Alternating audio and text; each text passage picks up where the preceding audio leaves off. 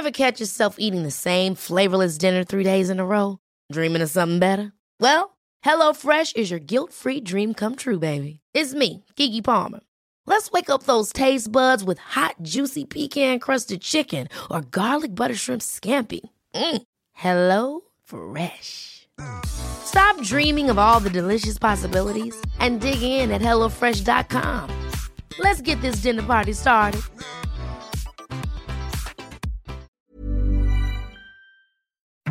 Hi, I'm Andy Levy, former Fox News and CNN HLN guy and current cable news conscientious objector. I'm a former libertarian who now sits pretty comfortably on the left. And I'm producer Jesse Cannon, and I'm here to make sure things don't go too far off the rails. We're here to have fun, smart conversations with some great guest co-hosts, as well as some of the most knowledgeable and entertaining people in politics, media, and beyond. Our goal is to try to make some sense of our current crazy world, our new abnormal, and hopefully even make you laugh through the tears. Hello, and welcome to another bonus episode of The New Abnormal, and we thank you so much for being here. Joining me now for the Sunday bonus episode of The New Abnormal is a man who's been a comedy writer for over 30 years now, and most recently won 5 Emmys, if I counted right, as part of the producing team of the ridiculously popular sitcom Modern Family. It's Danny Zucker. Danny? Oh my God. Hello. Thank you for having me.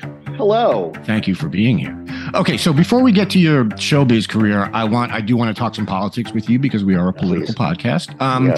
You are not super active on Twitter these days, I assume, because you are smart. But there was a time when you were Donald Trump's public enemy number 1 on there, wasn't there? Yes, there was. I mean, this goes back to a time where everybody hated Donald Trump, not just people who could read. It was kind of amazing. I was like 2014, I believe. And I didn't make a big deal about, I was never somebody who tweeted at celebrities or did something, because I prior to Donald Trump, I got into trouble with Chris Brown and I got flamed. It was one of the first viral tweets I ever had. I said, I'm never doing that again. And it was basically Chris Brown. I don't know what that's like. Oh, that's right. You know what that's like. Exactly. That's right. I forgot that bonded you, me, and Jenny Johnson. Yes. No, there was an earthquake in Virginia and he had tweeted, please pray for Virginia. And I responded with, oh God, what did you do to her? I remember that. And then all of his team came after me, and it was like, I'm not going to do that again. So, but I figured, at the time, there were few people who you could be safely tweet at, and Donald Trump was one of them because everybody kind of hated him and he was a joke. So he had tweeted, Celebrity Apprentice, #1 show of the night. And then I just simply tweeted back the easily checkable fact and chart that he was, in fact, last in his time slot. And that launched a months-long Twitter war with hundreds of tweets. And it was just he would set me up, lead with his chin, and I would knock him down. And I was vaunted for this, really. You were. But I will say, almost anybody can beat the guy in a battle of wits. And I think I was the comedy writer he came after, but I think anybody worth his salt would have done just as good a job to take this guy down. And then he blocked me, he's because he does. Oh, I forgot that he blocked you. That's right. Yeah. I had completely forgotten about the whole thing with you and Trump. And then I was doing my 45 seconds of research that I do before these interviews. And I came across it and I was like, man, that was several lifetimes ago. Well, it was. But you know what happened with it was, so like I said, that was about 2014. And back then, what was interesting was you could scroll through the comments back and forth and you would have to scroll a long time to find someone who was supporting him. And it was not a political thing because he wasn't a Republican at that point. He was a buffoon and is a buffoon, but he wasn't characterizing that. But then once he got the nomination, somehow it went viral again. And when it went viral again, and even more so, this is now in 2016 and 2017, suddenly my timeline was filled with a lot of hate. Yeah. A lot of you're gay, Y-O-U-R. Yes, yeah. Exactly. That kind of threatening behavior as I continued because I just escalated at that point. And, I knew he had blocked me, but I knew that I would get a lot of tweets that would go viral. And so as he's somebody who checked his Twitter constantly and mentions, right. If I could get 20,000 mentions, I knew that was clogging up his timeline. So it was a very fun thing for me. Yeah, it is so weird how that wasn't that long ago. It was only 8 years ago, but it just really does feel like it was a century ago. It's unbelievable. Well, it absolutely does. I mean, I often think, like, when I looked back at that period of time, like if you had gone into, like, let's say, like in 2015, like you went into a coma and like you came out of it in the middle of the pandemic in 2020. And then I had to explain to you everything. The pandemic would seem almost secondary to the, wait, Donald Trump? Yeah. People on the right, like I could talk to at various points, like who hated him, voted for him. It became so tribal. It was a really strange moment, like a stupid ray hit the country. Yeah. But I was reading that you have since made up with Trump and that you are supporting him for 2024. Is that true? Well, I think for me, I'm always about giving somebody a chance. And he just seems so presidential lately. Did you happen to catch his announcement that he's running? It was unbelievably boring. It was so dull. And very bad for him. And very bad for him because, I think it's no secret. He has trouble with things like reading. Yes. But I don't think he wants this. I mean, I know he didn't want it before. I think he's like this algorithm on automatic pilot. And I think in the back of his head, what he's thinking is, I have to do this now because it will help me when I'm indicted, make it seem more like it's a political hit. The idea that he's spending so much time going after DeSantis, it's this. He knows he could lose again. Right. He's created a world for himself where the only people who support him are the people he hates the most. Has no respect for them. You watch him at his rallies. He always, that guy's here. You put on a little weight. He's always attacking them. Yeah. And it's not like any of them are coming to Mar-a-Lago. I've said this a number of times during his presidency. If I had said, look, I know Donald Trump and I, we got into a fight, but I have to admit, the guy is doing a really good job. In that moment, I could have become Secretary of State. Yeah, absolutely. He wants to be part of Hollywood and New York society more than anything in the world. And because those are things he never could really, like he had it briefly and blew it. It's like, that's all he wants. Yeah. And it just feels now like it's like he's coming back for a new season, but the writers don't have the passion and he as the actor is just not into it. And look, you've had a, long and fruitful career writing for series television. What advice can you give him? Does he need to go to Paris, introduce a new roommate? Like, what can he do? I think you should get Melania pregnant. I think you always, like we did this in Modern Family, when you're running out of ideas, throw some babies at it. That's a real key. It felt like the saddest reboot watching him at Mar-a-Lago. It really did. I'm not going to trash any horrible reboots because I'm sure I have friends on all of them, but we know the ones that didn't need to come back. And we're sort of like, oh, we didn't need to see Muhammad Ali come back for that last fight. We didn't need to see, there's certain things we don't need to see. So yeah, no, absolutely. By the way, we're going to deep fake in some names of some reboots in your voice. That would be great. Please. Yeah, no, it would be great. I need more enemies. So moving away from Trump, I've been trying to ask this question to most of my Sunday guests who have tended to be what I like to call Hollywood types. Yeah. What do you think of when you hear the phrase cancel culture? It infuriates me. I have to be honest with you. Here's the thing about cancel culture. I hear about cancel culture all the time. Like I hear about people being canceled on Twitter for 4 years. Right. Who's getting canceled exactly? What is getting canceled? Like, what does that mean exactly? And especially in the world of comedy, it really pisses me off because I think that for as long as people have been doing stand-up comedy, there have been people who have protested and wanted them off the air. It's happened forever. And I do think the only difference right now is that people are whining about it so much. Comedians are whining about it a lot. And it doesn't strike, like if cancel culture were a thing, and if the Jews controlled Hollywood, let's put those two things together. Really, why is Mel Gibson still making movies? I wish I controlled Hollywood. But why is that? Like, why would that be happening?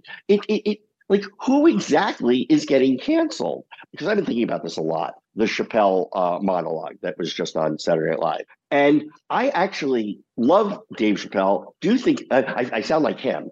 at the beginning, like he said at the beginning of the monologue, I like Jews. He's like, are my best friend. I like Chapelle. Chapelle is my best, right. is a genius. And I like that monologue, most of it. But the thing is, I know how he feels, by the way. I don't think it's right, but the way that he is feeling about like saying something about the Jews, I don't want to cancel Dave Chappelle, but if I can't criticize a false premise in his monologue, I'm like, right. I'm allowed to do that. I feel like there's so much more risk in criticizing him than him doing his act. Like, he's not going to get canceled. He's going to get to go on and do this all. The one thing you could say about Jews is, as a group, and it doesn't go the whole way, is that like kind of have a sense of humor. Like we are constantly.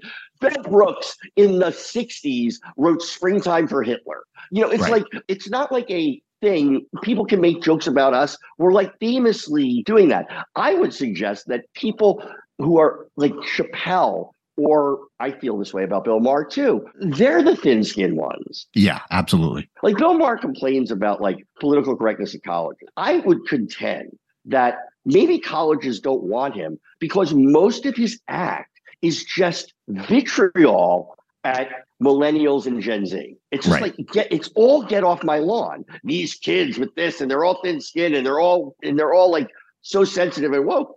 You just can hear them complaining. Like every generation rolls its eyes at the next or the previous. It's like it's always happened.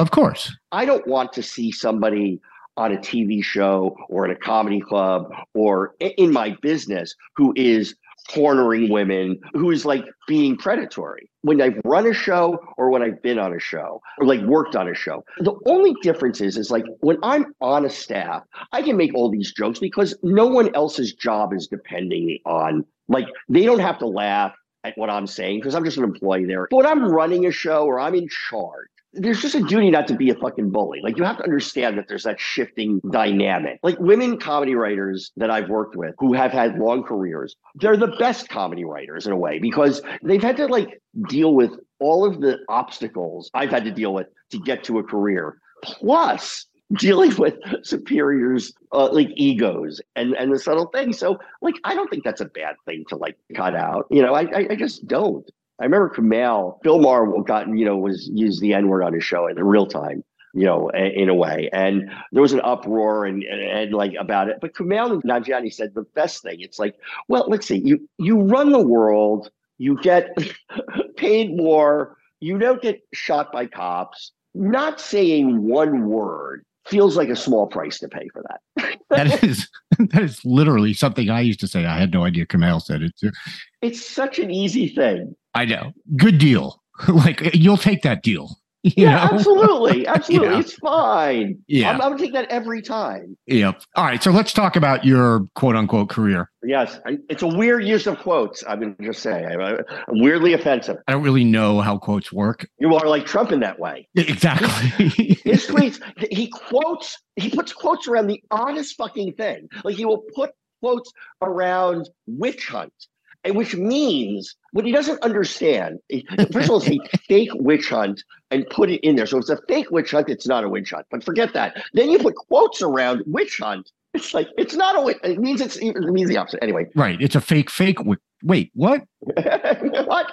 It's a snake eating its own tail. I don't even think I knew this. You got your start. You working on the Arsenio Hall show? That was the first writing job I ever got. Wow. Yeah. I was pretty young. I got lucky. I mean, I've been doing my first, like, I got out of school. I wound up getting a production assistant with Howard Stern. He was going to do like the late night show on Fox that was going to follow Joan Rivers. And we shot 5 episodes, and, it was like a couple months of pre-production, and I got to meet all those guys, and they were just at K-Rock at that point. So they left WNBC and gone to K-Rock. And so I got to be PA there, and it was really great. And Baba Booey, Gary is like one of my closest friends. But there was a producer on there who had a show out here in Los Angeles that was launching, and he offered me a PA job there. So I came across, and it was a disastrously terrible show. It was trying to be the Daily Show, and it was called the Wilton North Report. As they were getting the show ready, and a lot of good people on that show, by the way, writers starting out, like, who were just a couple of years older than me. It was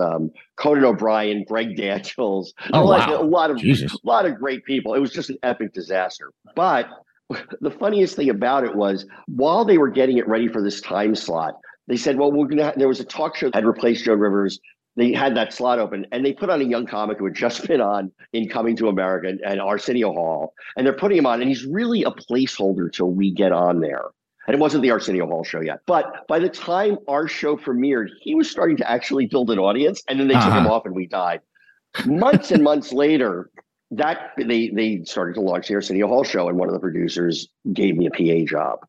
The show became like after 13 weeks, like this giant hit. Writers were on 13-week contracts. It's not unusual to purge your staff. He got rid of about half the writers on like a Friday. And that weekend, I just was writing jokes, and this is on a typewriter, reading the paper because it's like 1990, I think. Right. And like on Monday, he did one of my jokes. And like on Tuesday, he did two of my jokes. And on Thursday, I'd written a good portion of the monologue. And on Friday, I got hired as a writer. And that was my first writing job. I got lucky to be in that place, but I've been writing jokes since I was like 7. So it was like, it was a good deal. Yeah, no, I was wondering how a young Jewish kid got a job writing for that show. And then I was like, wait, is Kanye right? It was. I ran it. Soul Train Awards were my idea. Now, is it true the dog pound was your idea? I wanted to be the kitty litter. And so they were going to go like meow, meow. And I think he was right. Yeah, I think history bore him out on that one. Yes, they did. It was, yeah. So after Arsenio, you bounced around for a bit. You wrote an episode of this show. You did some Roseanne, whatever. Well, no, it was interesting because there was another writer on the Arsenio Hall show. It was about like, I was pretty young. So he was about like 10 years older than I was. It was a party there. I mean, it was like so much fun. And like, we were all going to go to Vegas and he's like, I'm not going to go to Vegas because I'm helping a friend, who's writing a pilot. And like, he actually pulled me aside. He said, like, you're really good. And like you don't want to get stuck necessarily in variety unless that's what you want to do. And so you should take the time to write, longer form, like spec out some half hour. And that guy, I think his friend was Larry David. The pilot he was helping him out with was Seinfeld. And then he's Larry Charles, who went on to like, oh my God, a huge career. Yeah, of course. And it was like, he was very like avuncular to me and it really made an impact on me. And I spec'd out a bunch of scripts and wound up getting my first staff job on Evening Shade with Burt Reynolds. And then the show went down and that led to a season on Roseanne. And then I started with the ball rolling and, Just Shoot Me and a bunch of shows that like, I'm not proud of. But yeah, and that's like, and that built. And I had a bunch of pilots that weren't going and a bunch of deals. And then we had that writer's strike about 15 years ago. And in my early 40s, I kind of went like without working and I managed to like spec out some more material that was a little bit more dramatic. And I wound up working a year on a drama. And I thought, okay, well, this would be my new path. I'm like 43 and I like working on dramas and they always need a funny guy in that. It seemed fun.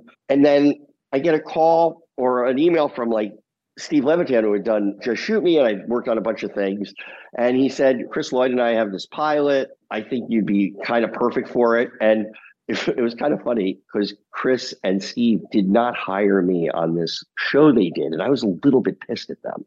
They did a show called Back to You with Kelsey Grammer and Patricia Heaton, and I helped on the pilot. And they wound up hiring somebody else. And I was like, I've helped Steve for so long and I didn't get this job. So I was really petulant. And I had another job lined up when I went to have a meeting with him and see this little pilot he was doing with Chris Lloyd. And I couldn't wait to watch it and then say, yeah, I have this other job though. I'm going to pass. Right. I get about like 10 minutes into the pilot for Modern Family. It was the best comedy pilot I've ever seen. I had nothing to do with it, so I feel like I can say it. But pilots are hard things to do, and they're always a little shaky. And hopefully you find something good in it and the characters become formed. There was just magic that happened in that pilot with casting and writing, and it felt like these characters had worked together for a long time. And it was the first one. And so I was like, you have to hire me on the show. So it was like this gift to me. Like at 44, I was like 45. I was like, wow, I got a career that I always sort of dreamed of with that show. And not that I hadn't been on great shows, but there was something very special about it. And I knew it was special because I was already a middle-aged writer. I knew what was out there. So I really did appreciate it. It's that time of the year. Your vacation is coming up. You can already hear the beach waves, feel the warm breeze, relax, and think about Work.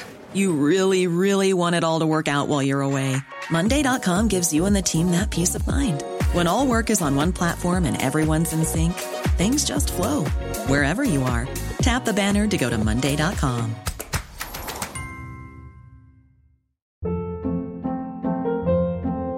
Hold up. What was that? Boring. No flavor. That was as bad as those leftovers you ate all week. Keke Palmer here, and it's time to say hello to something fresh and guilt-free. Hello Fresh. Jazz up dinner with pecan-crusted chicken or garlic butter shrimp scampi. Now that's music to my mouth. Hello Fresh. Let's get this dinner party started. Discover all the delicious possibilities at hellofresh.com.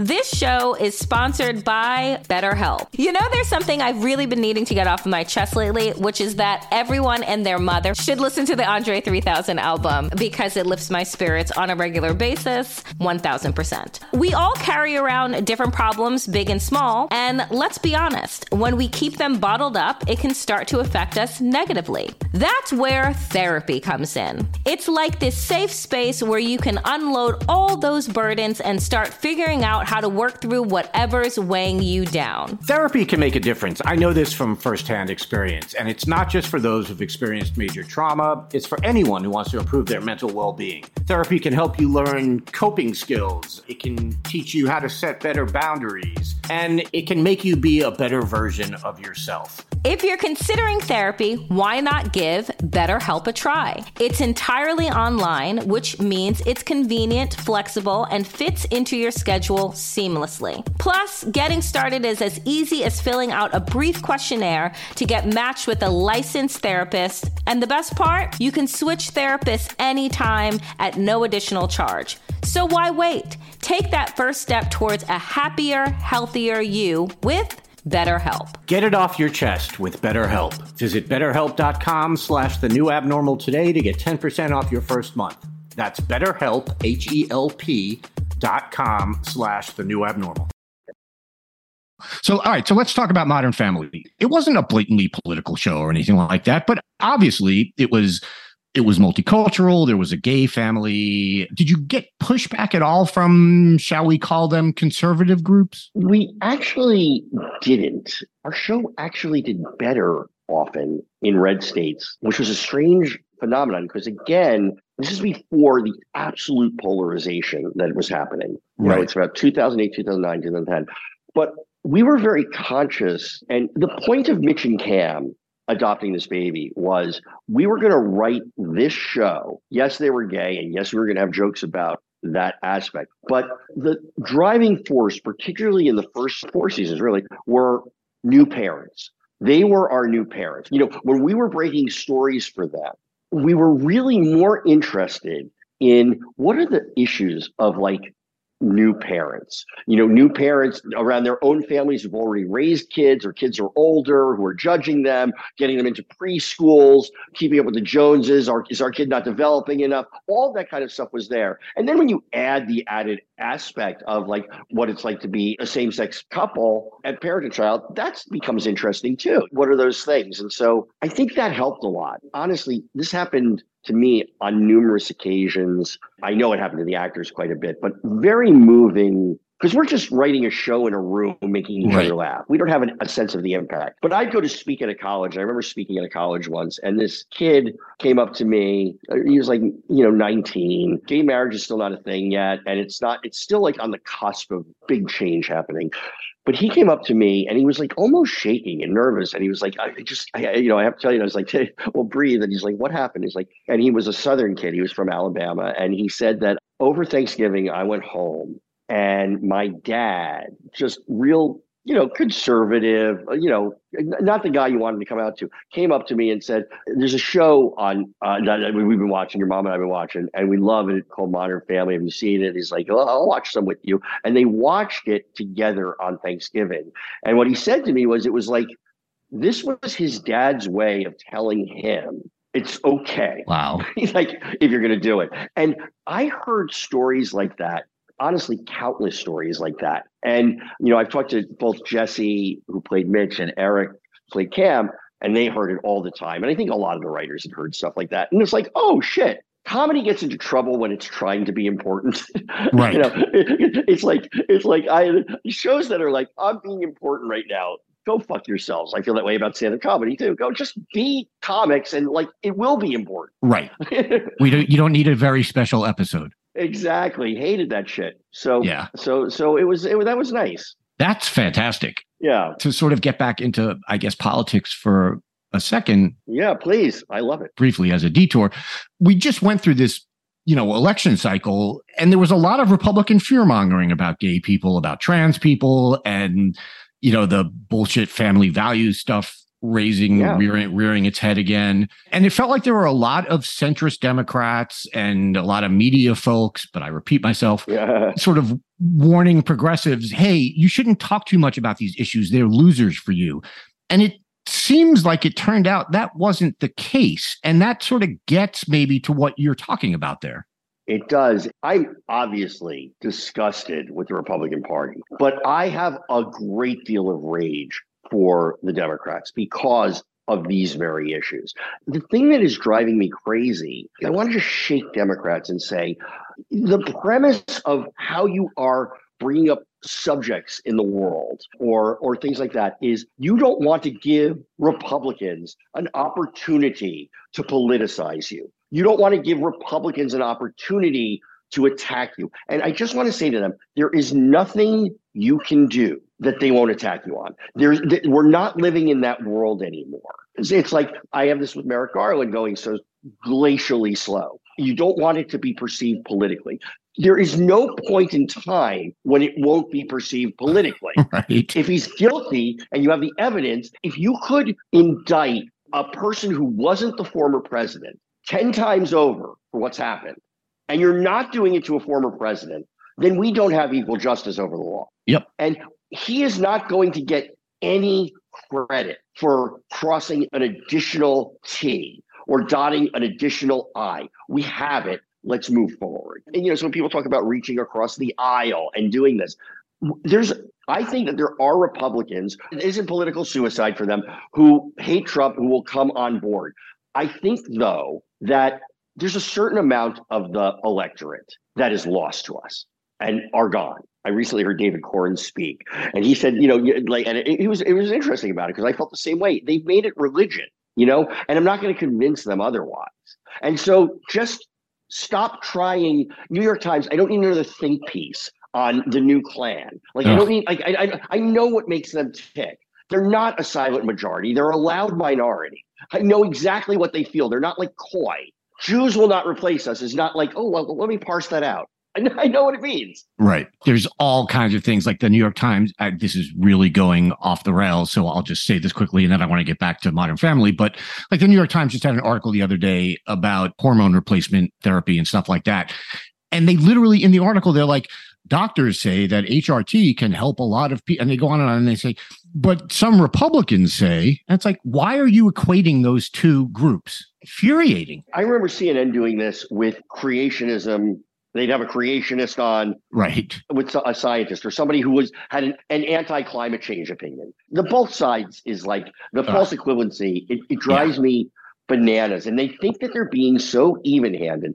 But it isn't even-handed because you're elevating what would be even-handed. You're actually elevating an insane, objectively wrong opinion. And you elevate that and you are diminishing a factual thing. So that's not even-handed to diminish. That's not being even-handed at all. By the way, I think that the press does this. Biden is not my favorite candidate. Right. But you can't be talking about his verbal flubs in this environment. There's things we can talk about that are being done wrong. But I think the reason that the press and the polling got these midterms so wrong was because a horse race is a better story. Of course. That's what they're doing. I found it incredibly aggravating. Yeah. No, well said. And I agree with you 100%. Going back to Modern Family for a second, because I have to ask you about this. I need to talk to you about Luke. Okay. So Luke was the young son of Claire and Phil. And as the show went on and the actor and the character both got older, he seemed to develop some interesting political leanings. this sort of hilariously weird libertarianish stuff. Am I remembering that correctly? You are completely remembering it correctly. It was funny because we had a couple writers who are really good writers on the show who were by no means conservative, but I think they both had a libertarian aspect to them. One of them is less so now, but they were very good at finding those sort of funny moments in it. And we just thought that was like for a character like Luke, who was like often very stupid, but really did have these weird, not weird, but like an opinion that was like, oh, that's an actual opinion we could debate. But like, why is he saying that? Right. So we found that we did find that very funny. Like anytime he would like jump in, we had him go too far a couple times in scripts or first drafts, and we were like, "Nah, let's take that back." But yeah, that was a really fun thing to do because also it's these kids, they get older, and it's like, who's going to grow into a role, or where are we going to get this stuff? And what happened, and with Nolan, who played Nolan Gould, who played Luke, was he sprouted up all at once. So suddenly, when you're playing a little kid, really young, who's kind of his comic engine is that he is a little slow, not the smart, not the brightest kid. When that kid starts to become like 5'5", 5'6", 5'7", you start to be like, oh, I'm worried for him now. Right. So we fell into a trope in that middle at the beginning of one of those seasons where, are we writing him too dumb? Is this like actually, and so it did emerge from that need to sort of develop him a little bit. No, I just remember thinking it was great. And I think I might have even texted you about it at the time. You did. Because this was back in my libertarian days. No, I know. I swear. I was channeling you at various points when I would pitch him, because I knew a handful. I'm sure I knew more libertarians, but because I was so rabid at that point, I don't think most of them told me. But at least you and I could have those discussions. And, very funny. Before I let you go, I want to talk about these 5 Emmys. It is 5, I'm correct? It's 5, and I'm uncomfortable talking about them. Well, you should be, and here's why. I don't want to talk about my Golden Globe either. You should be uncomfortable about it because they're group Emmys. And I'm not even sure they really count. I feel like in reality, you and I have the same number of Emmys. No, I don't think that's true. Like, because I'm looking at them right now. I'm looking at my 3 right here. I have 2 back at the house. I think you're not being objective. I think you're failing to be objective about this. Danny Zucker on all of them. It's weird. They're personalized to me. Yes, it was a group effort. TV is for sure a group effort. And you're right. I would have liked a solo. But, whatever. This is actually a really funny story. I wrote an episode for Modern Family called Leap Day. And, in it, we had Cam's birthday fell on Leap Day. So he kept talking about how he was turning 10 when he was turning 40. And there were a whole bunch of things in that episode that were, it was an episode that sort of came together in a really funny way. It was one of my favorite episodes I did on the show. Anyway, the Emmy nominations come out, for writing. And I'm going through Deadline or something like that, and I'm checking it out.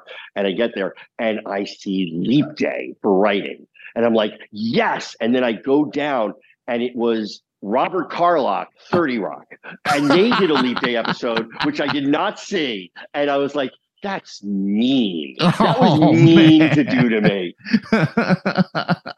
That's amazing. And they did a great episode, by the way. It was like, I'm not saying, I'm not saying. Oh, sure, of course. I'm not saying mine was better. I mean, many people are saying mine was better, but we're hearing that more and more. More and more. I hear it from everybody. Yeah. Before I let you go, Danny, are you working on anything now that you can talk about? I wound up helping out on consulting on a show that had been on a couple of my friends who were writers on Veep, who I've known for many years, Gabby Allen and Jen Crittenden, and the actor on Veep, Clea Duvall. They created this animated show for Fox, and I'd never worked on animation before. So they did a show called Housebroken that was on Fox. It ran I think they did 10 episodes of the first season, and I came on in this new season and did it. The premise is it's a bunch of pets in group therapy in the suburbs, and it's got great cast. It's like Lisa Kudrow plays the main poodle, and she's fantastic.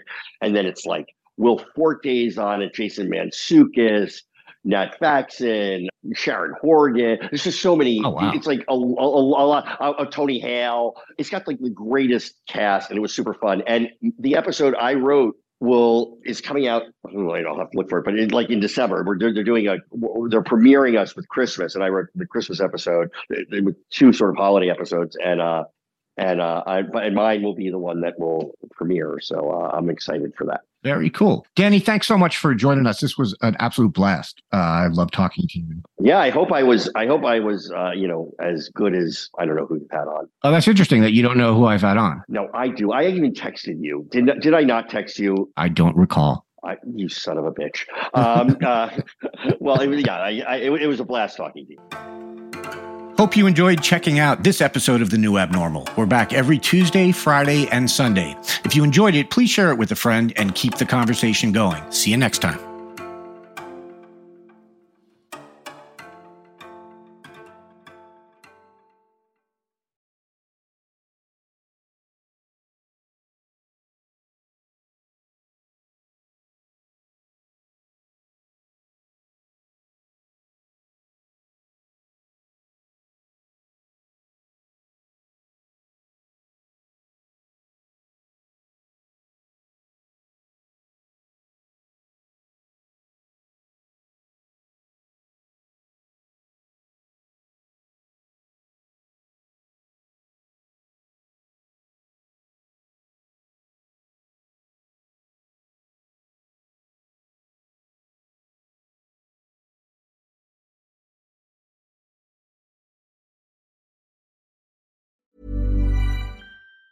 Hi, I'm Daniel, founder of Pretty Litter. Did you know cats tend to hide symptoms of sickness and pain? I learned this the hard way after losing my cat, Gingy. So I created Pretty Litter, a health monitoring litter that helps detect early signs of illness by changing colors, saving you money and potentially your cat's life. Pretty Litter is veterinarian developed, and it's the easiest way to keep tabs on your fur baby's health right at home. Go to prettylitter.com and use code ACAST for 20% off your first order and a free cat toy. Terms and conditions apply. See site for details.